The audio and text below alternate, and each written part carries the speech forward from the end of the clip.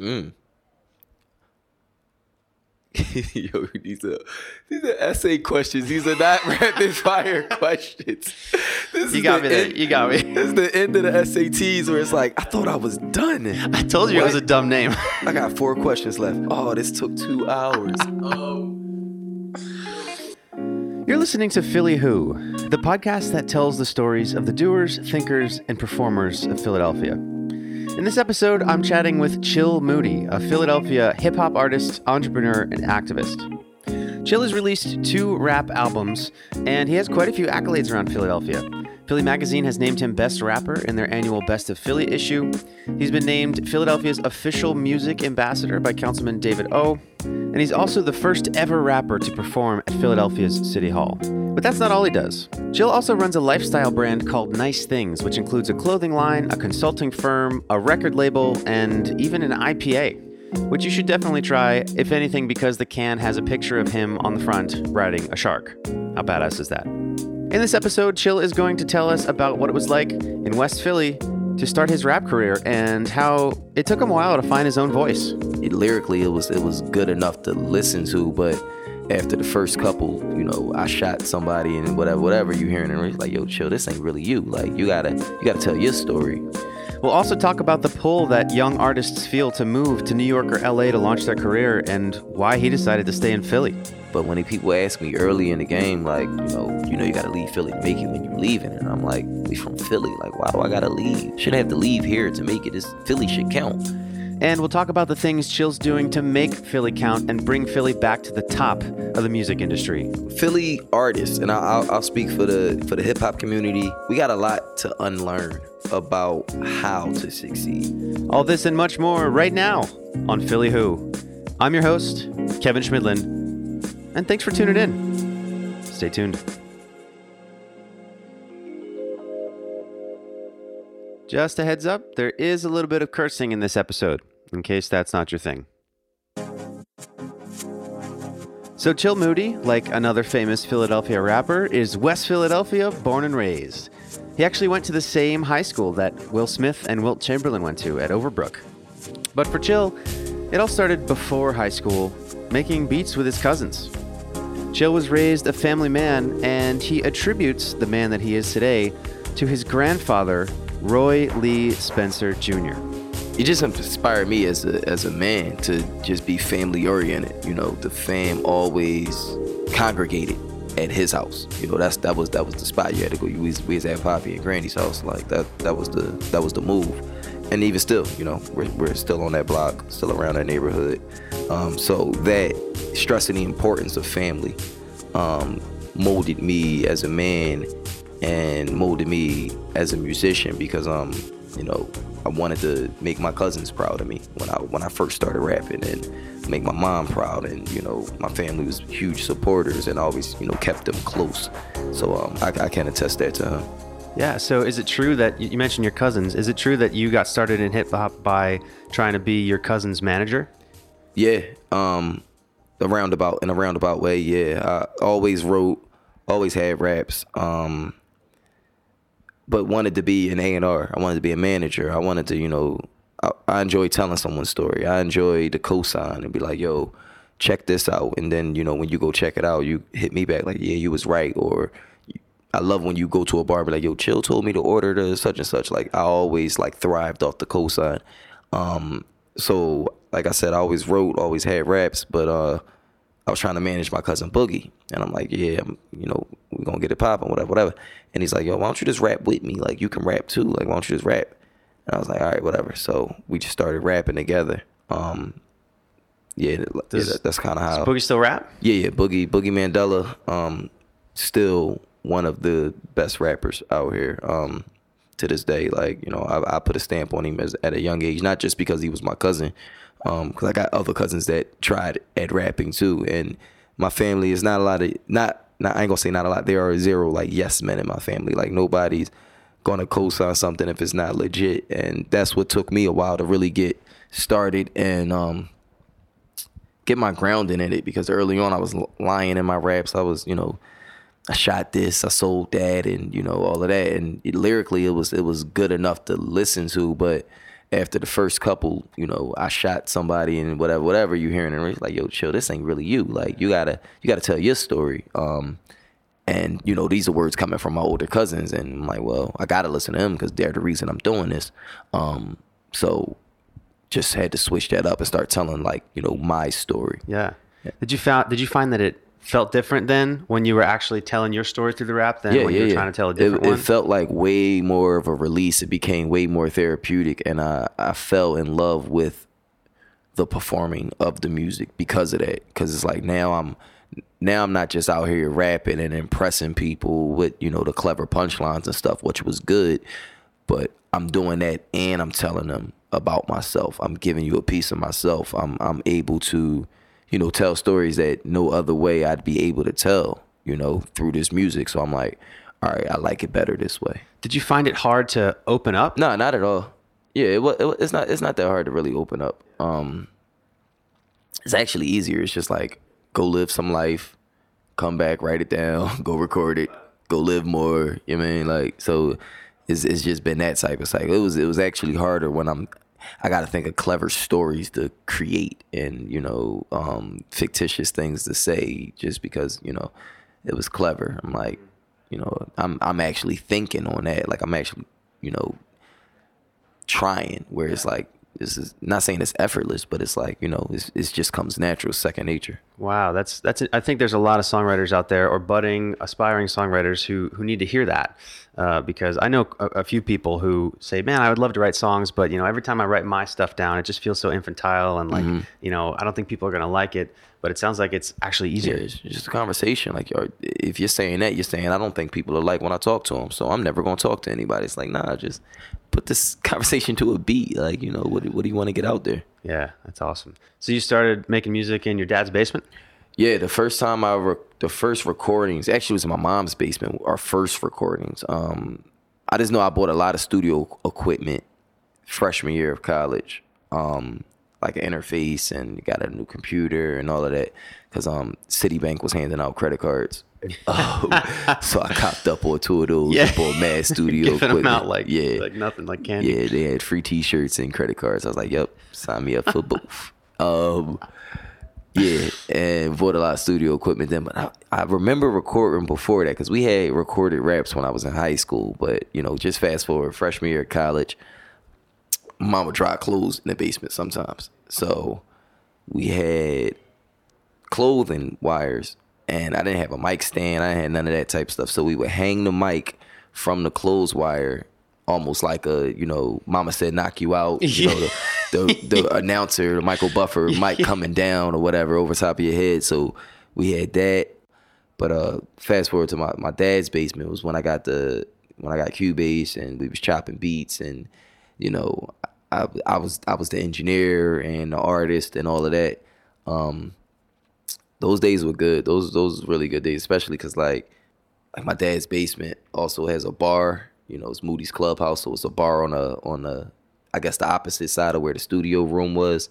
So there'd be studio, there'd be partying. Like, it was it was the life. That's the dream. At a young age. Yeah, we was loving it. That's cool. So what was the path between that and your first album, RFM? We did the Ill Chill project, which was the first project I recorded fully at my dad's basement. From there, one of the songs got picked up on the radio. About 4 of the songs from the album got picked up on the radio, but the first song I ever had on the radio was called Hip Hop Don't Fade Away. We recorded that at my dad's basement. What was that like when your music was on the radio for the first time? So the first 4 times I was played on the radio, it was 4 different songs, and I didn't hear them, because I was at the radio, like doing interviews or premiering them on the radio. So I didn't get that feeling of like, yo, I'm on the radio, till like my 5th joint.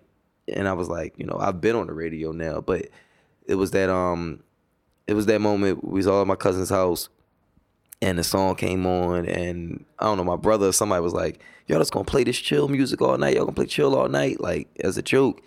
And they like, we're not playing this on the radio. And I'm like, oh, they playing me on the radio right now? Because, like, usually you would know. Like, you know, they call me up for an interview, and we play the music. Or, you know, they tell me in advance or whatever. So this was, like, rotation. Like, this was just, like, a DJ was feeling. And there was a joint that hadn't been played. It was a song called Shooting for the Stars.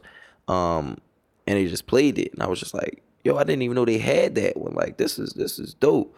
Everybody singing the words and all of that. So that was a really, really dope moment for me. So let's talk about you being an independent artist. So is that something that you've always wanted to maintain, that you wanted to stay independent? Is that a decision that you made at one point where you're just like, it's now or never, no, I'm going to do things myself? It was just more like the hand that I was dealt. And, my back's to the wall. It's either focus all your energy on trying to gain the attention of someone else specifically, or just do everything you got to do and get everybody's attention at once. So it was like, I'm just going to keep working. And, if a major comes up and, they want a partner or something like that, we can do that. But I've taken mad label meetings, and it's just the terms have never been like what interest, where I saw myself, is you got to give up some of your creativity in some cases and things like that. And that's, those are compromises I'm not willing to take or make, should I say.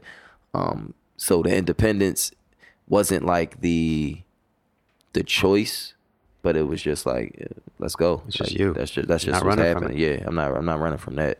But I never, was one to be like, I'm not inviting other people in. It was just like, it just got to make sense for how I see this going. Yeah. Yeah. So when you see the terms, did any of the labels want you to leave Philly?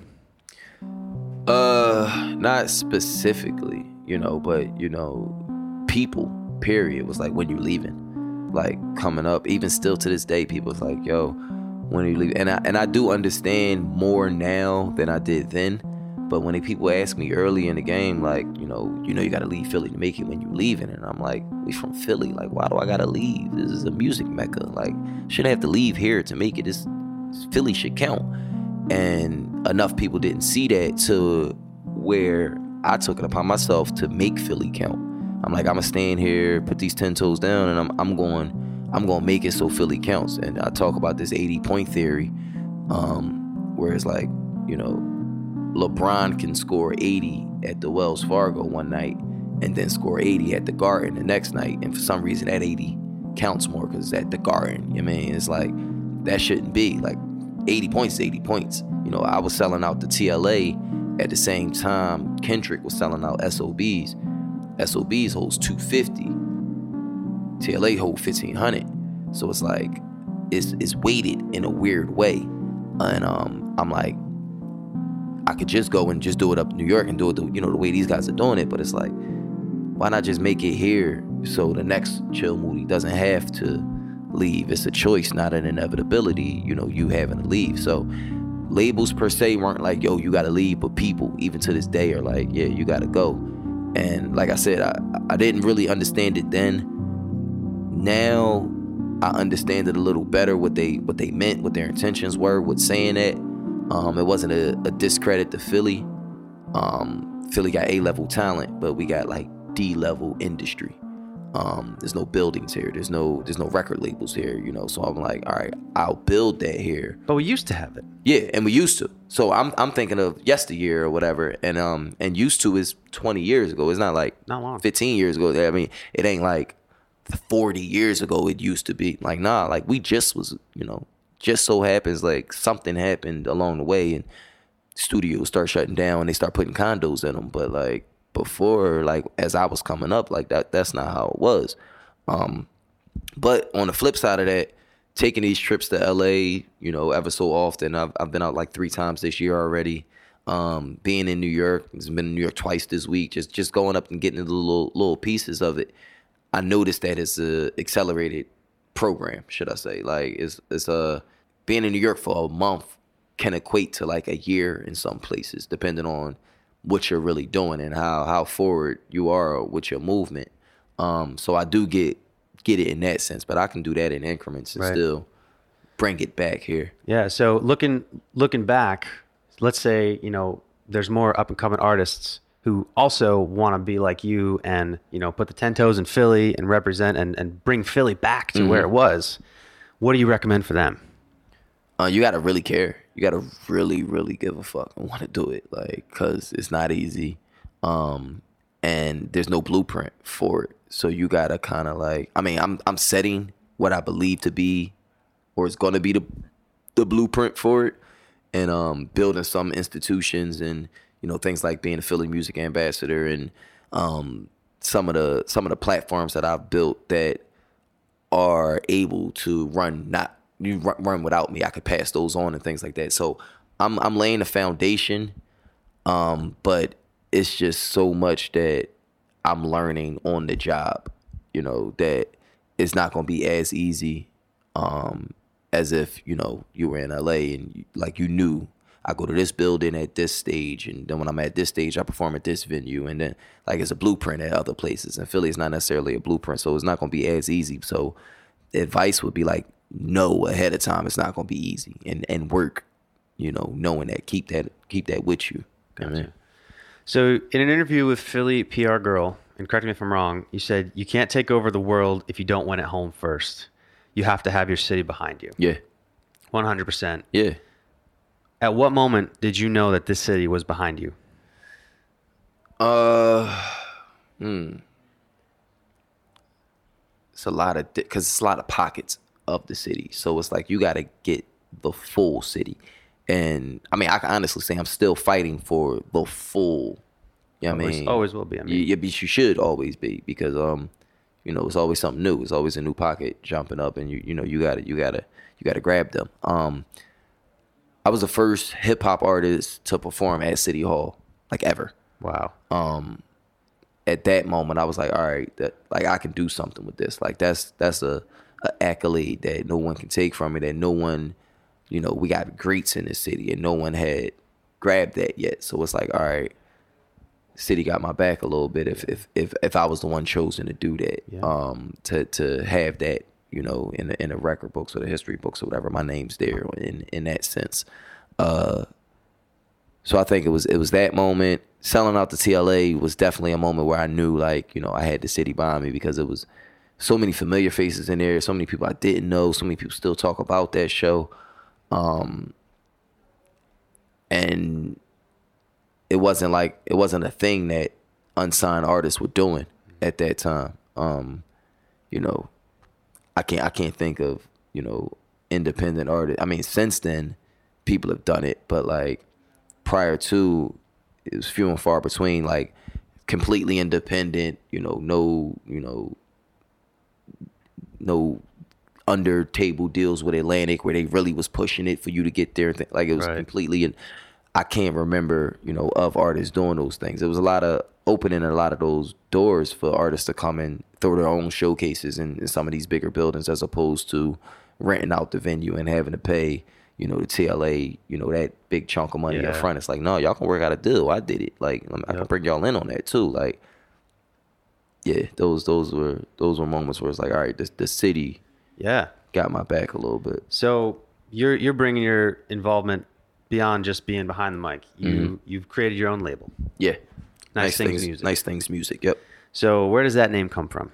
Nice Things came from my cousins. When we've been saying nice things since I was 10. That was just part of their slang. They came up listening to a lot of Wu-Tang, a lot of Mobb Deep, and these guys had their own slang, had their own vernacular, vocab or whatever. So Nice Things was just something that I adopted or adapted from them. So when hip hop started picking up, and I'm doing more interviews and I'm talking to more people, and I'm saying, we did a lot of nice things last night. They what are you talking about? Or I'd be interview things, whatever. We had some beers, it was whiskey things going on or whatever, and they can't follow up, and they're what are you talking about? And I'm well, that's just how we talk. We say nice things all the time. And then when I start building a brand, I had to find a way to make sure Chill Moody was protected, but also kept separate from any of the other ventures I jumped into, because I didn't want any of your feelings, whether good or bad, on Chill Moody to reflect on the brand. So if you hate a song that I end up putting out, I don't want that to make you then hate this beer because I don't like Chill Moody. It's no, I love Nice Things. Everybody deserves nice things, So that was how that kind of started, because I just always seen the bigger picture. It had to be a brand. starting a label, I couldn't have Chill Moody Records because other rappers, I'm still gonna be an artist. Other rappers might not be willing to jump under that type of umbrella. But if it's Nice Things and it's, I paint the picture of the bigger picture, this bigger umbrella that we're all under. It doesn't matter that, I'm happy to be CEO there. It's just, we're all under Nice Things and everybody will be treated, accordingly. At the end of the day, Nice Things is a lifestyle brand. I want everything that you do in your day to be Nice Things, whether it's, the beer you drink, the sneakers you wear, the music you listen to. It should somehow, some way be Nice Things. I'm working on this Nice Things network, just a big content network, housing podcasts, video content, the interviews with artists that some platforms can't get. I can definitely get because, I'm friends with these artists. I can get a better story than, the typical. So what inspires you? And nothing wrong with those questions, but like, you already know that because they asked it already. Like, tell me about Roy. Like, what about those things? Like, what about those questions that people never have asked me in my entire life? Like, I can do that with artists as well. So it's like, all right, let's put this network together. Yeah. So it sounds like the essence for me of Nice Things is to appreciate Whatever you have in your life as Nice Things. Whether you got a Bentley or a bus pass, if you getting where you gotta go and you doing what you're supposed to be doing, like that's Nice Things. Like, you working towards those goals. It's not about the end result. It's just about the work. It's just about the life, the enjoying of it is Nice Things. Yeah.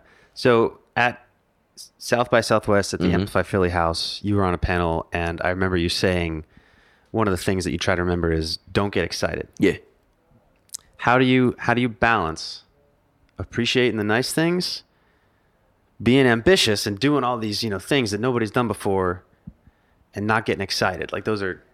It's become so easy to me, it's scary. Yeah? People, and I don't want to say it in like a cocky way, but people like often like give a lot of praise to a lot of the things that I'm doing.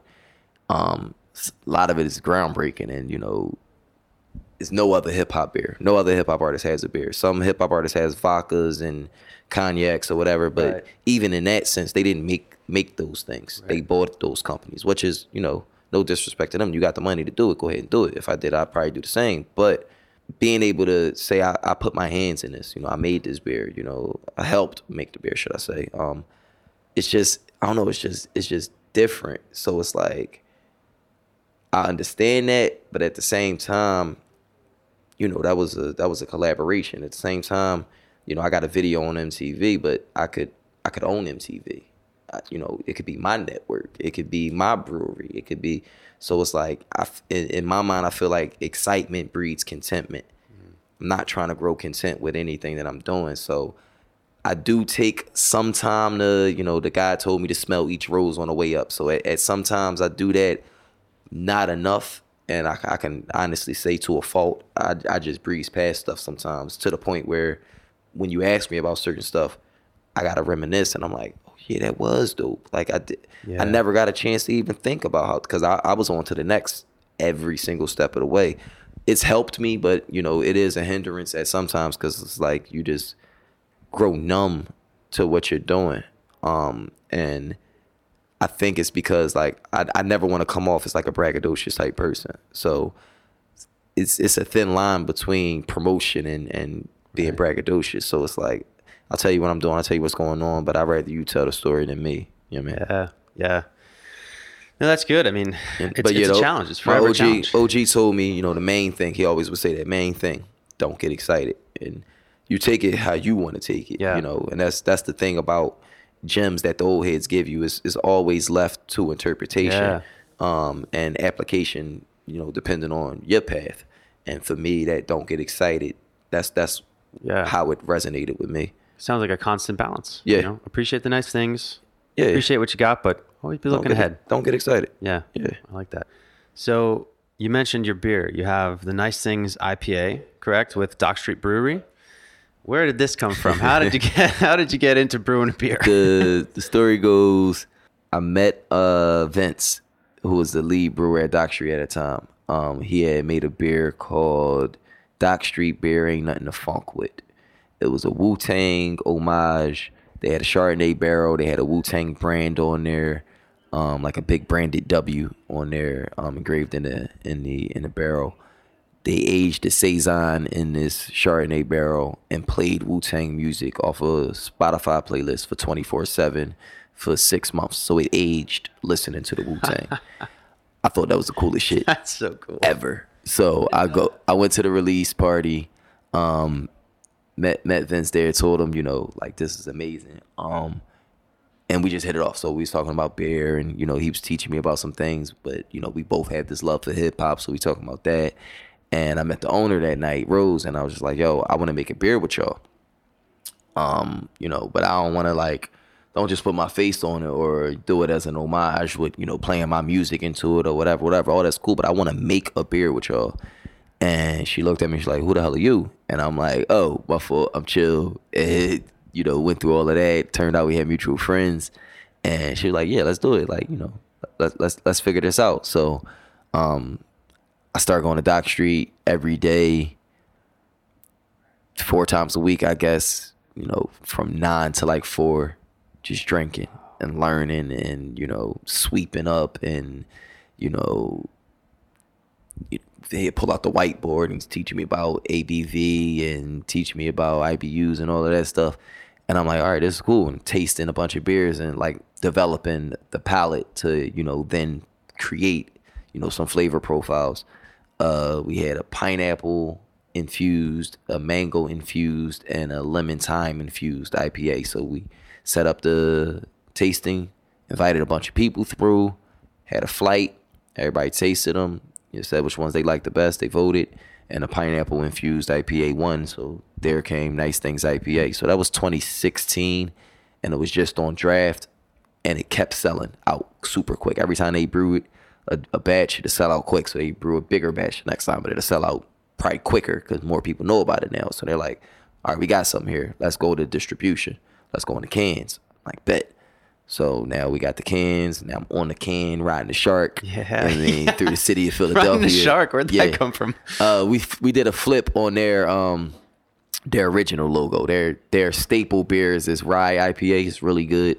So I'm like, all right, if this is gonna be comparable to their staple or a new staple for them, I want to pay homage to what their original logo is. So it's like this cowboy riding a shark through the field or some random shit. So I flipped it, put my face on it, took his cowboy boots on, put some Chuck Taylors on him. The socks don't match, my socks never match. Put the Nice Things watch on him. He's riding a shark through the city of Philadelphia. Got the pineapples in his satchel, it's me. That's got to be the most badass image I've ever heard. It's so dope. I'm like, yo, I travel aquatically. That's how we doing this. But yeah, so now we're up to the point where I think we're up to 3 brew dates a year. So it's still that it's special when the beer drops. It's like a Mad Elf or something like that. So it's a special occasion every time. It is Nice Things. Very cool. So, as you're describing the process that you went through to develop this beer, it wasn't, like you said, you weren't just throwing your face on it. You were there almost full time, diving in, getting your hands dirty. And it's the same way you approached, building your rap career as well. You did it yourself. You got your hands dirty. And it also is how you've approached being an activist in Philadelphia. So how did it come to be that you sit in on City Hall meetings? Is that right? Yeah, I'm the Philadelphia Music Ambassador. I was dubbed that by Councilman David O. He brought me in to help on an initiative called PHL Live Center Stage. We're in the 4th or 5th year coming up of that. And we just finished the 4th year, I believe. Yeah, he just brought me in for insight, kind of as a consultant.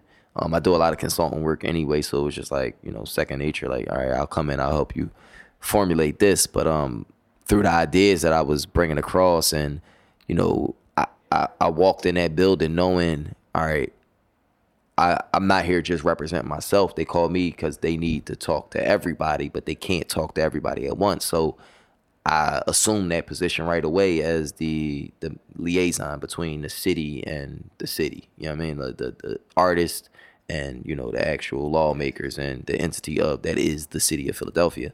But it was natural. It was like, all right, I know I speak for them because I am them, you know, and I know I'm the greatest representation of what our artists should be. And also, I know the qualms that they all go through because I'm going through them right now. So this is the shit we got to fix.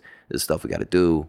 Coming to you, you know, as I am. I ain't doing that. I ain't coming in a suit unless I felt like wearing a suit that day. But if I felt like wearing a sweatsuit, I'm coming in a sweatsuit to City Hall, and we're going to talk to City Council that day. They appreciated that. So I was just always like a olive branch for them to, like a conduit to the city.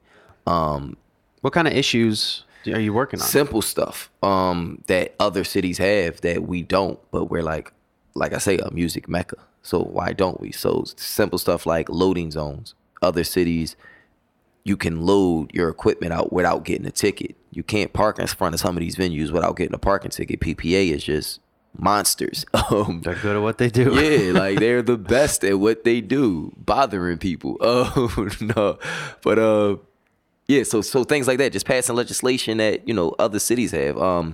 Trying to work now on building a grant for our artists.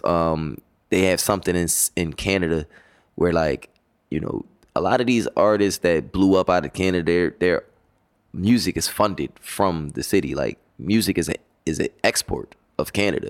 It's one of the top exports of Canada. Like, you know, but tourism rises because we're putting out these artists, we're putting out this music. Now y'all gonna come and see us. But I say it's an export because, like, they have conferences in Canada where it's a big music conference. Only Canadian artists are performing, but people from around the world are invited.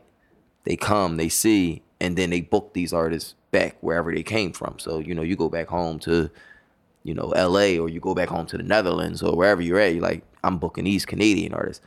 But that's all not manufactured in a sense that it's fake, right. But it's like, that's the plan. It's intentional. It's intentional. That's what I'm looking for. It's intentional. And it's funded by the city, by the country. We should have that. Toronto got it, we should have it. And so I'm working on building things like that, bringing awareness to it, and then figuring out how we can do it here in Philly. So yeah, it just came natural, you know. From my first meeting at City Hall, it was just like, all right, this is the guy. Let's name him the ambassador, and let's figure out everything from there. So from there, we've started the Music Industry Task Force. It's made up of, like, I think it's 15 of us on the board of, like, music industry professionals, current working professionals in the industry, venue owners. It's like a table, like a Avengers type table. And all of us collectively know what this city needs. And if we don't know for sure from us, we can get it from someone. So it's a good representation of, like, everything. All right, so if I could just throw a couple rapid fire questions, okay. Which is actually, that's kind of a dumb name because they don't have to be rapid answers, but it's just stuff that I kind of ask, you know, these. I'm going to talk a little bit faster now. Exactly. You want to answer as fast as you can. Yeah, cool. Time's up. No. So what would be a common misconception that people have about you? I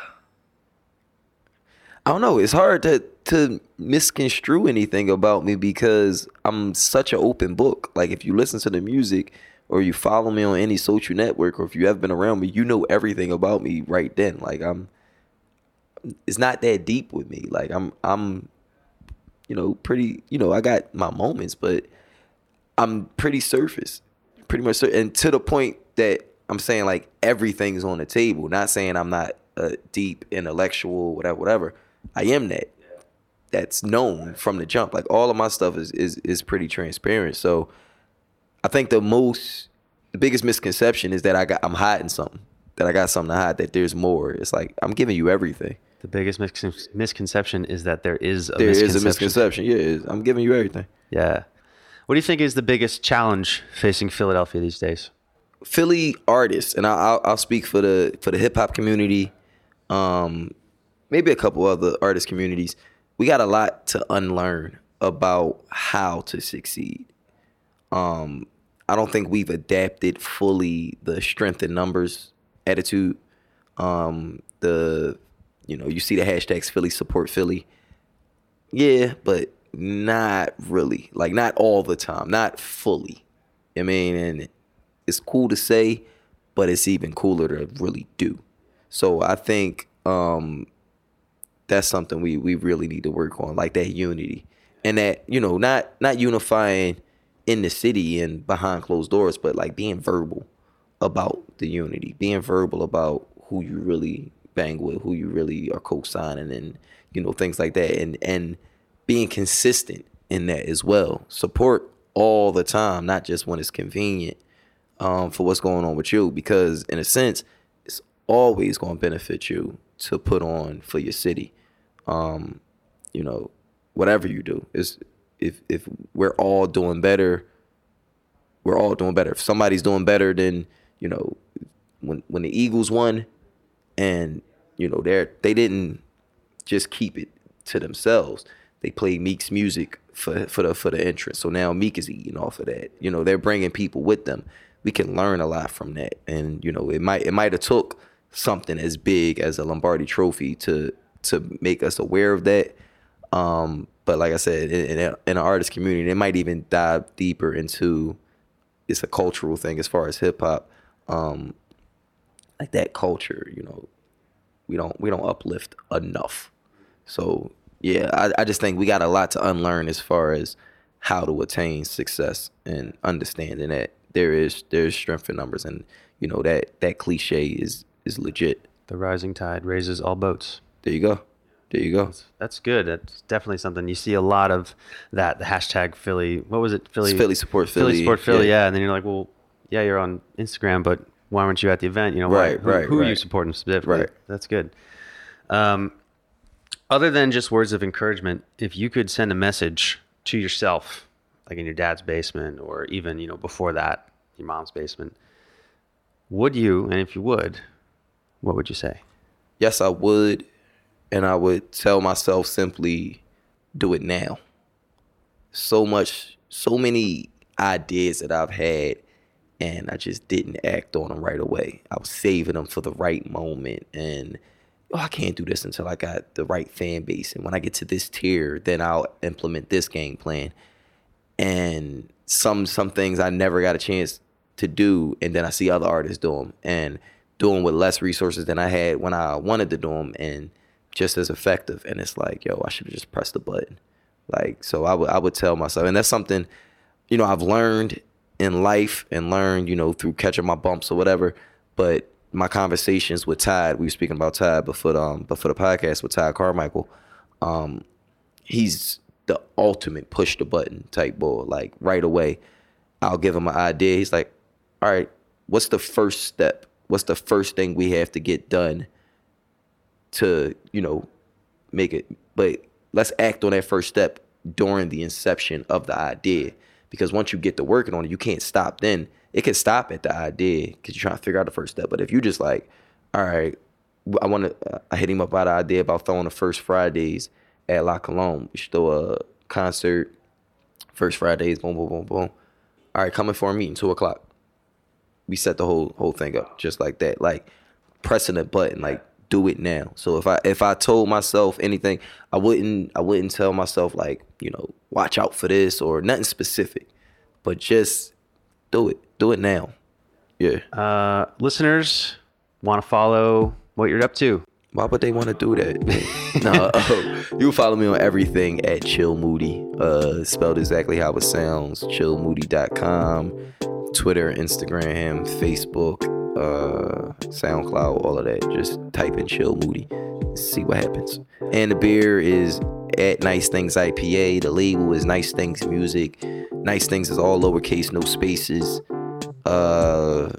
The band We Are And More. The group is called And More, but the Instagrams and everything are We Are And More. Myself and Don T. But yeah, just type in Chill Moody wherever. For all the links to follow up on Chill, And More, and Nice Things, you can head over to podphillywho.com/chill. If you like the show, be sure to subscribe and give it 5 stars on iTunes. If you'd like to follow along on Twitter and Instagram, you can do so at PodPhillyWho. Music by Lee Rosevere, artwork by Lauren Carhart. A very special thanks to Danielle Lindo, and of course to Chill Moody. For Philly Who, my name is Kevin Schmidlin. See you next week.